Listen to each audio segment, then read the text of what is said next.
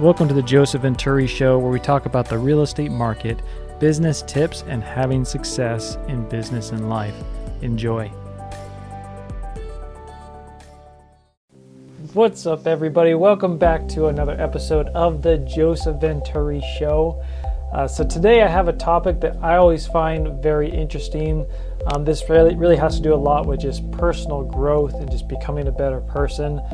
Something that we are always trying to do. A long time ago, I heard a phrase called CANI, which means constant and never-ending improvement. And I think it's really important for us to focus on that in life in order for us to get where we want to go and to feel fulfilled and feel happy in our lives.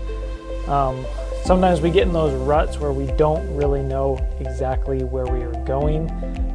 I know for myself personally, I always feel the happiest when I'm learning, when I'm growing, and when I'm trying to become better. And so today's topic is how many books, or how much should we read? So a while ago, I heard a comment that the average CEO reads 52 books a year. And immediately in my mind, I started thinking about this, and I was like, well, if the average CEO reads that much, then maybe I should read that much as well. So I started pouring myself into education and just reading as many books as I possibly could. But I realized that I was missing a couple aspects of this.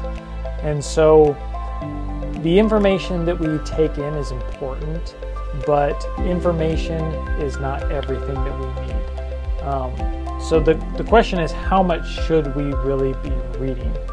And I have three major points that will kind of help to answer this question.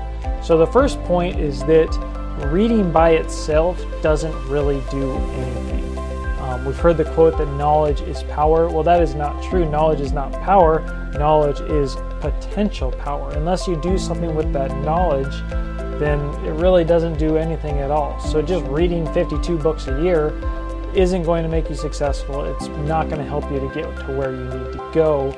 But it can help you, obviously, if you apply what you're reading.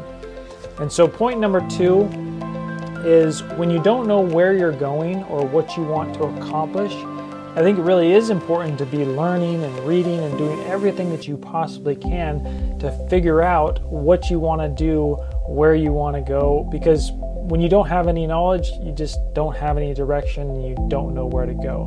That's why in the past, people really push for young people to go to school, to go to college, because they need information to try to figure out what they want to accomplish and where they want to go.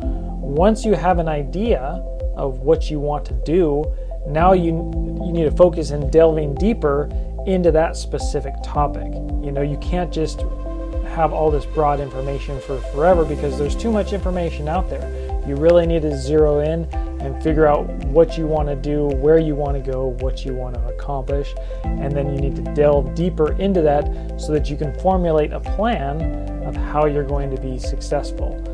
Now, this is probably the most important part, and it's point number 3, is that you really need to come up with an action plan and stick to it. Because once again, information is not power, it's just potential power. It's not until you take action and you set a goal and you start working towards that goal that's the real power in knowledge and in reading and consuming information.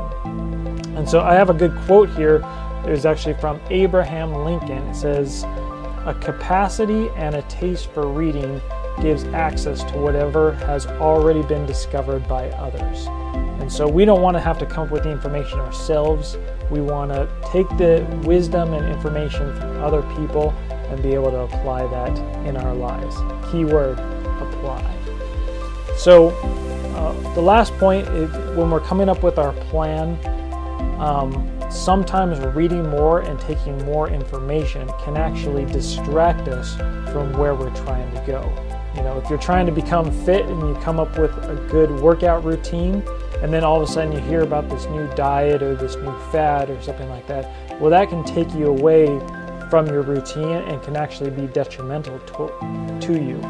And so you want to formulate your plan based on the knowledge that you've already gotten, and then a keyword, focus, which is an acronym for follow one course until successful. I think that especially in today's world, it's so easy to get distracted. And we see somebody else that's getting ahead or being successful, and we're like, oh, I need to do what that person's doing. But once you have the information that you need to focus, follow one course of action until successful. And then this is just a little piece of it, is it's important to still read a little bit. You want to, remain sharp. Obviously, there's always new information in a business. There's new products, there's new technologies, there's different consumer behaviors, and so you want to make sure that you stay on top of that so you can remain sharp but not get distracted by all the other noise and information that is out there. So anyways, this is a topic that I love. I'm always looking to become better myself and try to figure out how to do that. So I hope that this is helpful to you.